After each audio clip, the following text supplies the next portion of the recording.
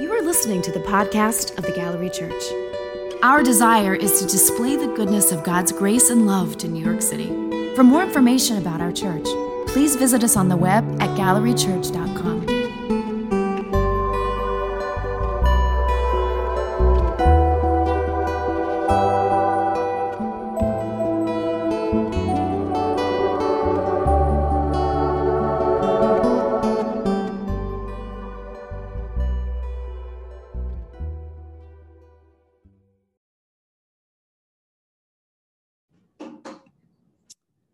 Feel free to go ahead and grab your Bibles or devices and follow along with our scripture this morning. I am reading from the English Standard Version. Today's scripture comes from John 5:16 through 20. And this was why the Jews were persecuting Jesus, because he was doing these things on the Sabbath. But Jesus answered them, "My Father is working until now, and I am working." This was why the Jews were seeking all the more to kill him, because not only was he breaking the Sabbath, but he was even calling God his own Father, making himself equal with God. So Jesus said to them, "Truly, truly, I say to you, the Son can do nothing of his own accord, but only what he sees the Father doing. For whatever the Father does, that the Son does likewise. For the Father loves the Son and shows him all that he himself is doing. And greater works than these will he show him, so that you may marvel." This is the word of the Lord.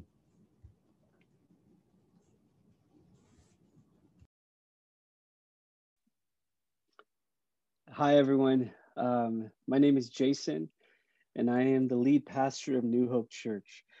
It's such a pleasure to be here with you again. I've had the opportunity to speak through Zoom to you before and in-person service, and my wife and I in the past have done some marriage workshops with Gallery Church, and we always consider it a blessing to us and a privilege to be able to connect with you and to be able to share God's word with you. It's also an honor because I understand that you're beginning a new sermon series that's heading into Easter. You've been looking at the work of the Spirit and how the Spirit reveals himself to you and how Jesus promised the Holy Spirit to us. But over the next 3 weeks, you're going to, I'm not going to be with you every week, but you're going to look at how Jesus relied on the Spirit to do the work in ministry, how he relied on the Spirit in obedience and yielded to the Father, even unto death, and was raised from the dead. And so today we're going to look at the life and ministry of Jesus. And I know it's a very large topic, but we really want to home in on two specific things.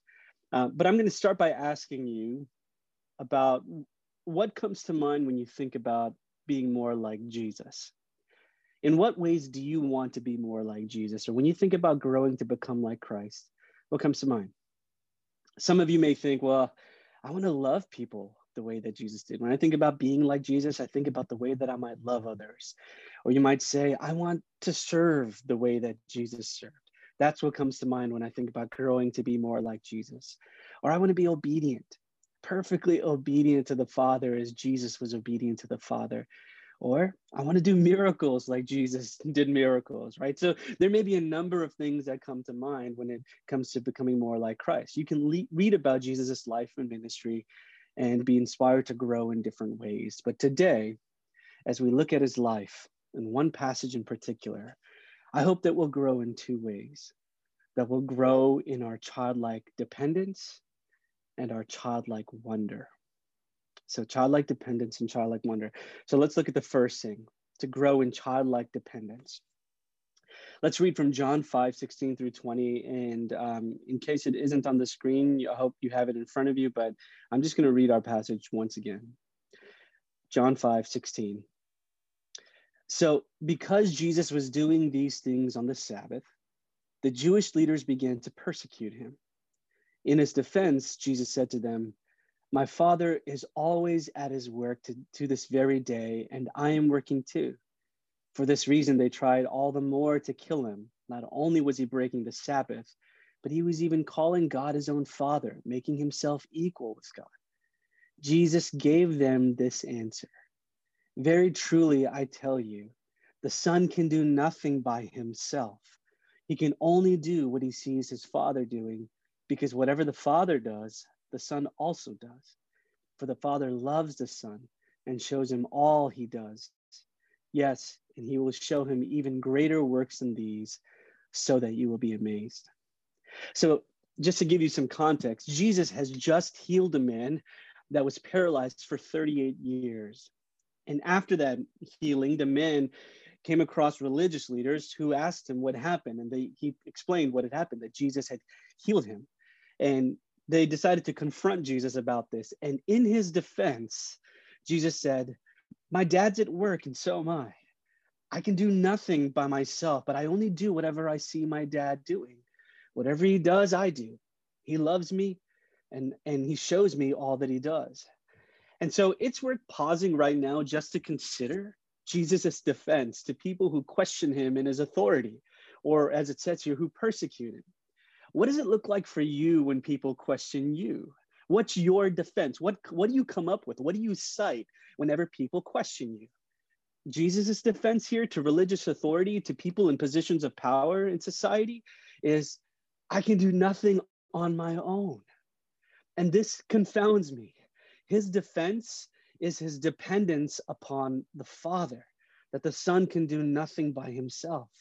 It confounds me because this is the eternal Word, Jesus Christ, the very imprint of God's nature, the fullness of the Godhead, while bodily saying, I can do nothing, and I must rely upon the Father. And I'm confounded because this is not the way we think of ourselves. We see ourselves as capable today. If we're questioned, we cite our talents, our expertise, our experience, our abilities, but not our neediness, not our dependence, not our poverty of spirit. If you face a challenge today, and you most likely will if you haven't already, you'll rely upon those gifts. You'll say, I can do this. I'm good enough. I'm smart enough. And you know what? People really like me. And that's probably all good and wonderful and fine. But what may be even greater, where we can grow today, would probably be to grow in the humility of Jesus, to say, Lord, actually, my great defense today is that apart from you, I can do nothing on my own. You see, we cheer for people who transcend their limits, who set new standards for what is possible. We cheer for it. We applaud it. We're drawn to it. At the same time, we also grieve people who don't accept their limits. You probably can resonate with both. Cheering for people who transcend their limits and grieving when you know people in your life, or maybe that's you, where you don't accept your limits. Do you remember when David Blaine decided to go to Times Square and lock himself into an icebox right in the middle of Times Square? I don't know if you remember that, but he ended up staying in there for over 63 hours. 63 hours in an icebox in the middle of Times Square. And at one point he said that he thought he had died. They eventually took him out because they feared that he had gone into shock. He was taken to the hospital. It took him about a month to recover. And at the end of it, he said that he had no plans to ever do anything like that ever again. At some level, you cheer because you're like, wow, 63 hours in an icebox in Times Square. That's impressive, right? I mean, I can't even take a cold shower for 3 minutes or like 3 seconds, right? Like, I mean, to be in an icebox for 63 hours, that's incredible. But on another level, when you hear him say, I'll never do it again, you're like, yeah, bro, I could have told you that this wasn't going to be a good idea. It's impressive to be able to transcend your limits, but there's also something impressive about humbly accepting your limits. And we're in such denial about our limits, friends. Like, we like to think of ourselves as independent people. From the time of our childhood, as we begin to mature, we've really assessed our maturity on the basis of our independence from our parents. The more independent we became, the more we considered ourselves to be mature. But that's not the way we ought to think about maturity when it comes to Christian maturity, because the reality is none of us are truly independent. Most of us are completely unaware of all the people that we rely upon, especially God, throughout our lives. And I just want you to think about the last few hours. You might have been completely unaware of all the people you relied upon for the freedom that you enjoy. For example, most of us rose from our beds because of technology that somebody else had created for us. Not to mention Con Edison and their employees that kept our phones charged throughout the night and even makes this call possible. Like, I couldn't do this right now without Tyler, right? I'm depending upon Tyler. I'm depending upon Zoom and technology companies to be able to speak to you and communicate to you right now. You relied upon coffee roasters, farmers, and merchants to provide you the energy and sustenance you have today. If you're going to go out today, and you were out yesterday, or you plan to go out later today, you won't be able to even make the decision on what to wear without relying upon others. Unless you have a Doppler radar at home, you're likely going to check your weather app and rely upon meteorologists that feed information to the app so you can check the weather and therefore determine what it is that you want to wear. And that's just a span of a few hours, right? Or less. I could go on, but I think you get the point. None of us are truly independent. The human experience is one of interdependence, and that we are largely unaware of this interdependence. We're unaware of our neediness. Our independence from one another and from God is an illusion, friends. God is the only independent being in the universe. He's the only one who truly experiences independence in the actual sense of the word. He's the only independent, non-contingent, self-sufficient being there is. And here, in joyful submission, Jesus shows us what it means to be human again, to accept our humanity, to depend, to rely, to break free from the illusion of dependence and say with him, with joy, I can do nothing of my own. Now you might say, all right, Jason, I get that. I get that I rely upon others and maybe I'm unaware of it. But what do you mean Jesus teaches me to be human and accept my humanity? What do you mean by that? Well, in Zach Eswine's book, Sensing Jesus, he talks about the communicable and incommunicable attributes of God. The communicable attributes of God are the attributes that we share with God. Rationality, the capacity for love and justice, the capacity for relationships. The incommunicable attributes of God are the attributes that describe God alone: infinite, all-knowing, all-powerful, ever-present, and so on. Eswine says that we were made in the image of God, and therefore we already reflected him. We were already like him in our capacity for love, relationships, rationality, and so on. But we experience anxiety and destruction when we long to be like God in ways that were never intended for us. All-powerful, ever-present, and all-knowing. When they saw the fruit and saw that it would make them like God, to know as God knows, to rival God, they took and they were grasping for divinity. And we've been doing it ever since. We want to rival God in these ways. And in fact, I would argue that most of our anxiety and grief is really grief over the fact that we are not him.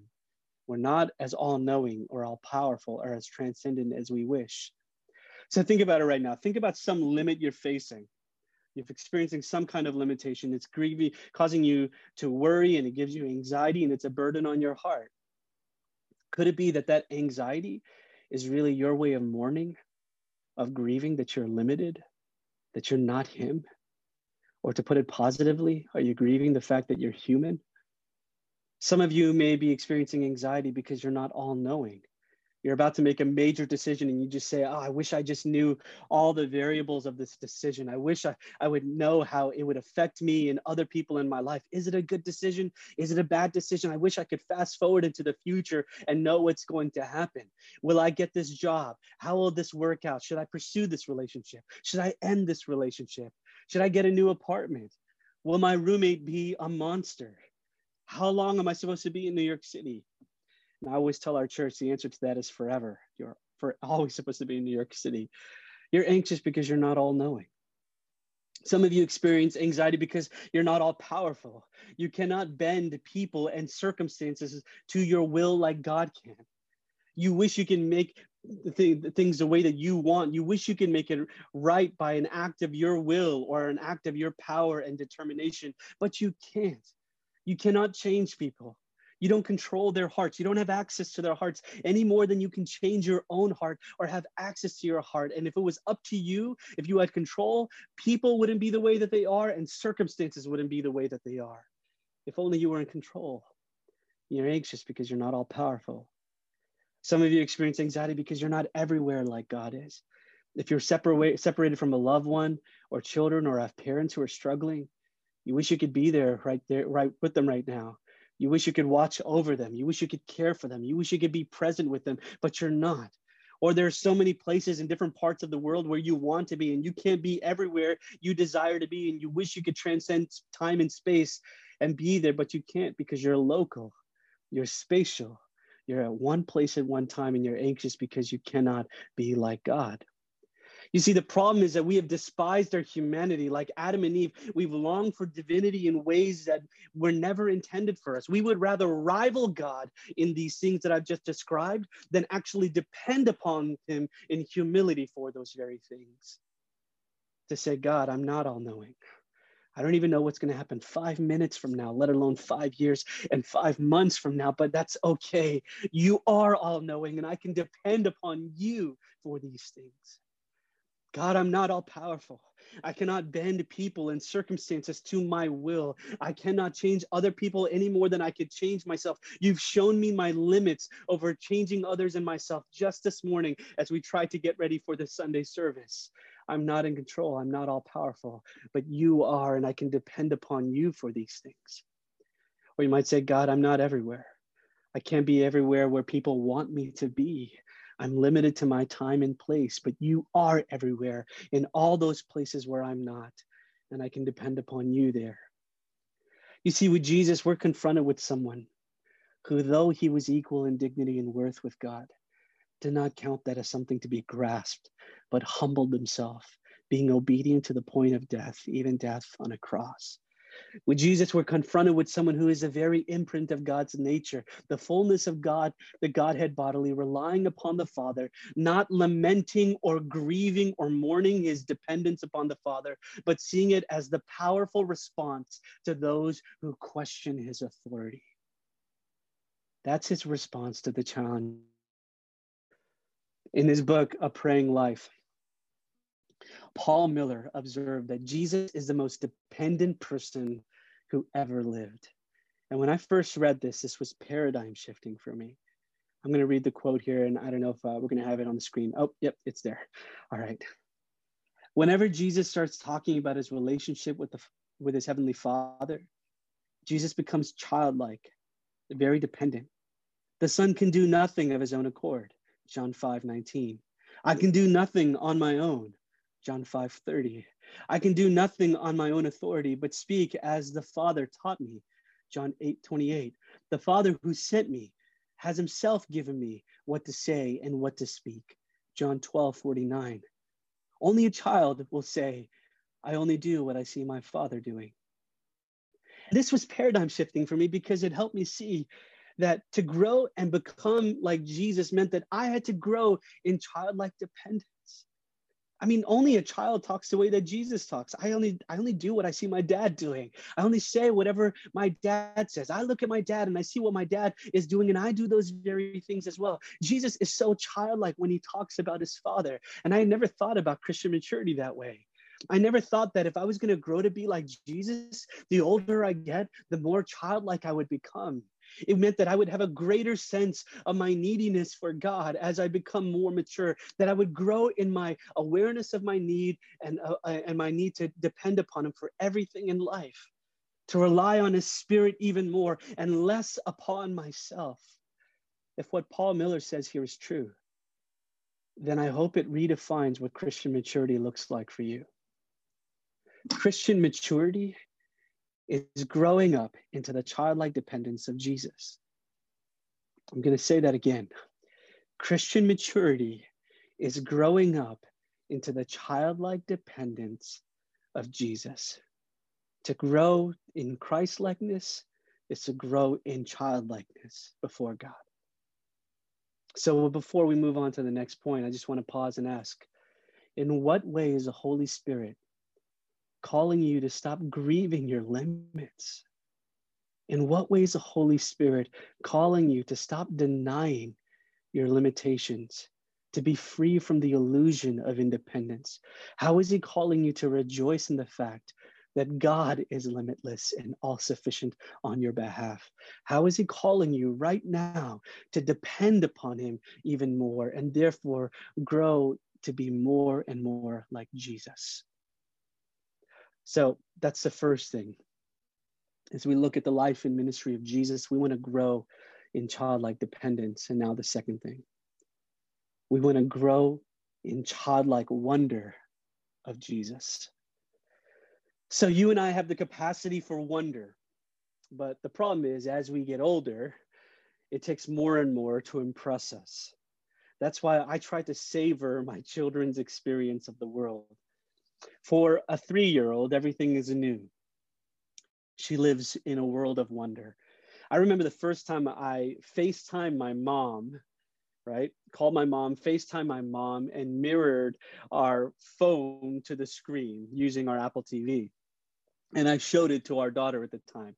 And she looked at our phone and looked at our screen, and she saw my mom on the phone and she saw my mom on the screen. And she was a little dazed and confused, but also in wonder. And her response to that is totally appropriate. You know whose response was not appropriate, was inappropriate? Mine. Because how am I not amazed by this technology anymore? We saw my mom, who is hundreds of miles away, and then projected her face onto our television using a process called mirroring. Like when Apple came out with Face ID, I was like, that's it, Apple? That's all you got? I can unlock my phone with my face. That's it. That's what's going to get me to buy your phone now. Because the lines of wonder are drawn in different places for me and my daughter. I mean, possibilities of wonder exist everywhere for us. But for me, I've lost the capacity for wonder because the lines are constantly being redrawn.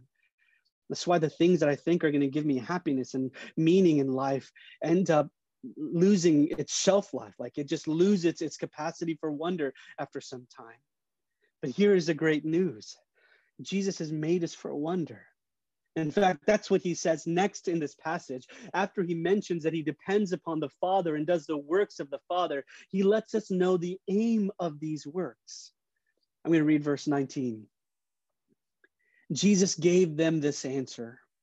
Very truly, I tell you, the Son can do nothing by himself. He can only do what he sees his Father doing. Because whatever the Father does, the Son also does. For the Father loves the Son and shows him all he does. And yes, he will show him even greater works than these. Now get this, so that you will be amazed. The bullseye is your wonder. He does what he does because in order to amaze you, not like a magician who's got cheap tricks that he wants to impress you with. No, he wants to reveal his glory because he knows that that's what ultimately will satisfy you. And he has made you for wonder. He's got your joy in mind. So Jesus says these things to people who confront him about the miracle. And in his defense, he not only cites how he does this ministry, childlike dependence, but he also cites why he does the ministry, for the glory of God and our wonder, so that we will be amazed and that we would live in wonder of him. Now, this is liberating to know that God has designed us to experience wonder, to be enamored, to be enthralled, that we were made for the joy of beholding beauty and glory that captivates us. It's the purpose of all the pleasures that we enjoy. If you enjoyed your breakfast, if you enjoyed good coffee this morning, like all those pleasures are supposed to give you joy and it's supposed to lead you to give thanks to God. But our fallenness leads us to forget this. So here are a few ways that people try to explain the purpose of pleasure and what it accomplishes. Some people would say, well, the purpose of pleasure is just a good time. It gets you through life. If you're more cynical, it's what numbs you from the pain. Or others would say pleasures don't accomplish anything good. You need to avoid all pleasures. You need to take a form of asceticism or a monasticism. You need to remove yourself from all the pleasures of this life. If you're strictly Darwinian, strictly a Darwinian evolutionist, you might say pleasure has a survival purpose. For example, people who enjoy food and have sex are likelier to survive and procreate than those who do not. That's an oversimplification, but I think you get my point. But Christians would say, it's that we aren't to just indulge every pleasure, and we're not supposed to remove ourselves from every pleasure. Not all pleasures are not bad. And we wouldn't even say that pleasures only exist for our survival. Christians believe that the purpose of pleasure, whether we're talking about food or sex or watching a sunrise or a sunset, the purpose of pleasure is worship. Or as Andrew Wilson says in his book, Spirit and Sacrament, that we, like a ray of sunlight, we ought to be able to trace it back to its source and give thanks to God. To see that whatever you experience, to be able to trace it back to its source, to God, and to give thanks to him. All the pleasures that we have are from God in a world full of beauty and delight and meaning. We have these pleasures, and we're supposed to worship him because of it. But the problem is we don't enjoy them as he's intended.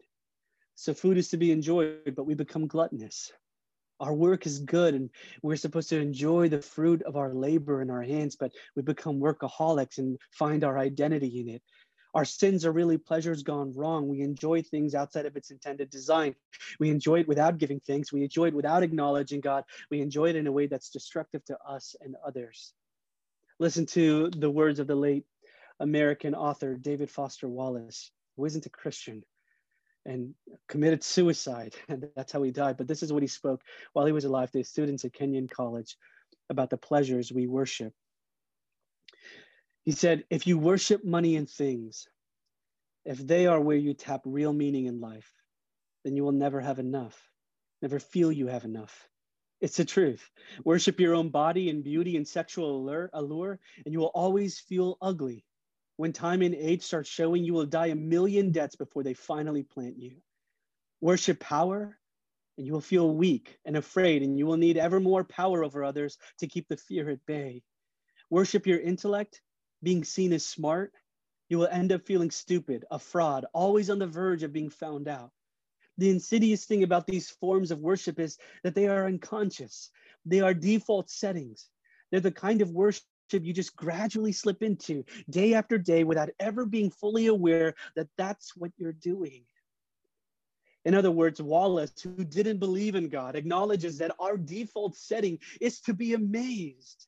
It's to be in wonder, it's to be captivated and be rapt, be so drawn by something that we would reorient our lives around it. That's what worship is, to value something so much, to see its worth, that we would reorient our lives around that because of the value and wonder that we can receive from it.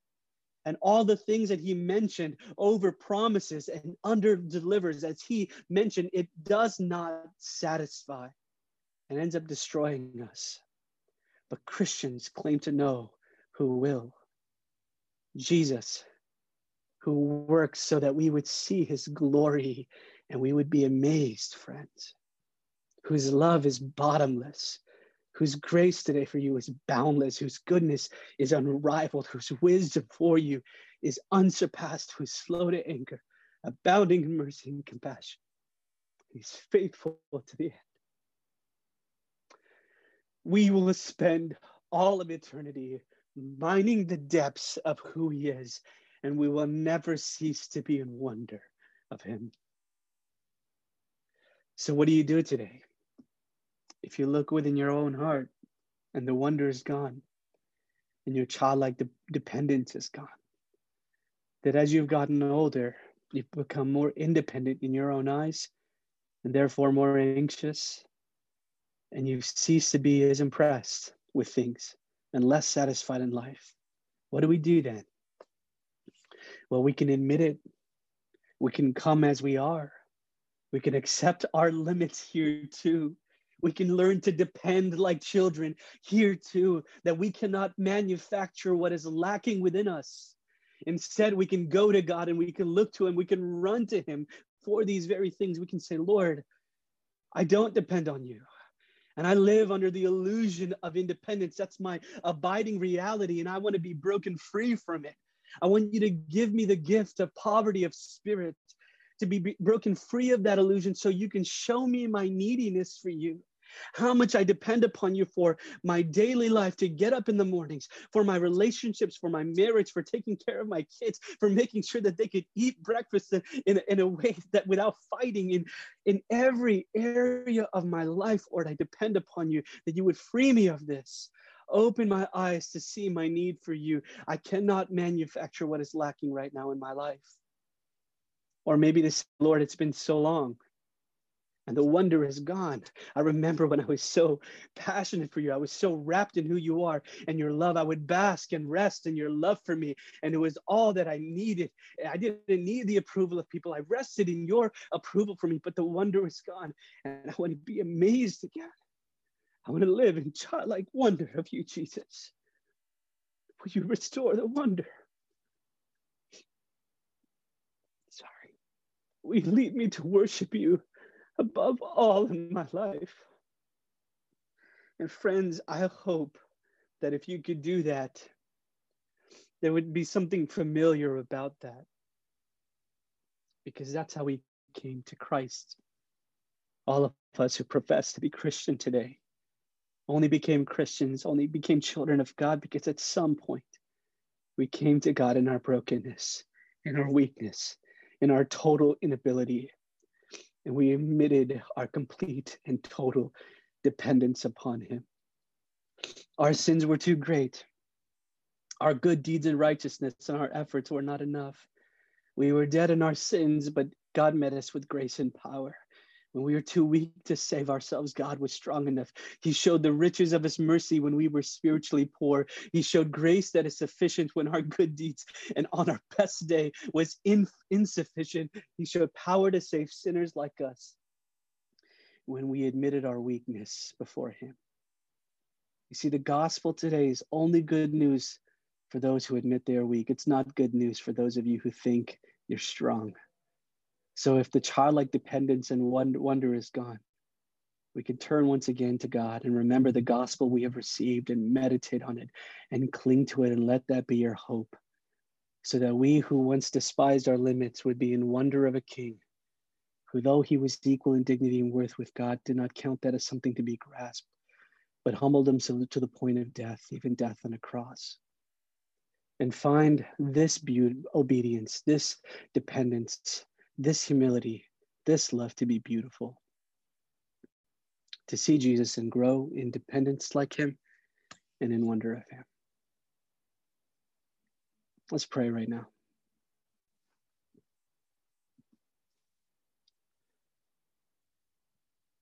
Heavenly Father,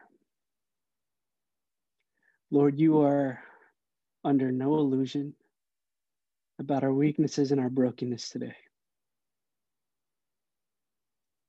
We may be unaware of all the crevices of our hearts, Lord, that are desperate for you.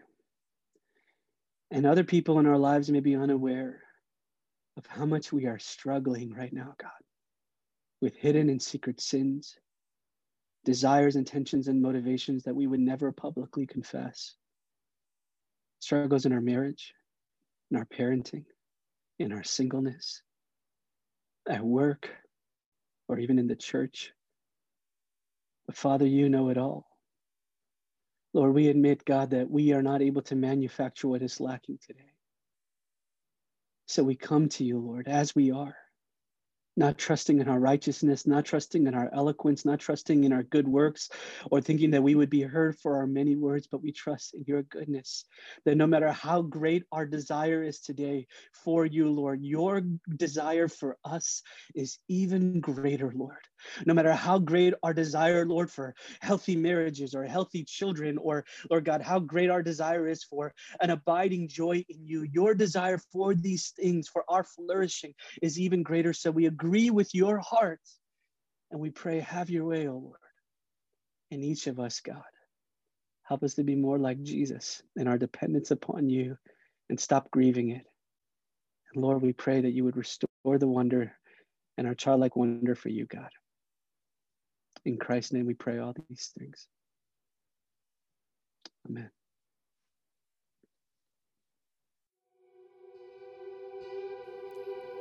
Thank you for listening. We pray you are encouraged in your walk with God through this podcast. For more information about this church, please visit our website at gallerychurch.com.